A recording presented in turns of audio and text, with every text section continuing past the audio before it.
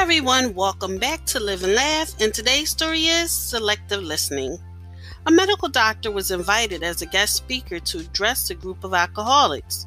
He wanted to make a demonstration that would be powerful enough to make people realize that alcohol was an injurious to their health, and he had two containers, one with pure distilled water and one with pure alcohol. He put an earthworm in the distilled water and it swam beautifully and came up to the top.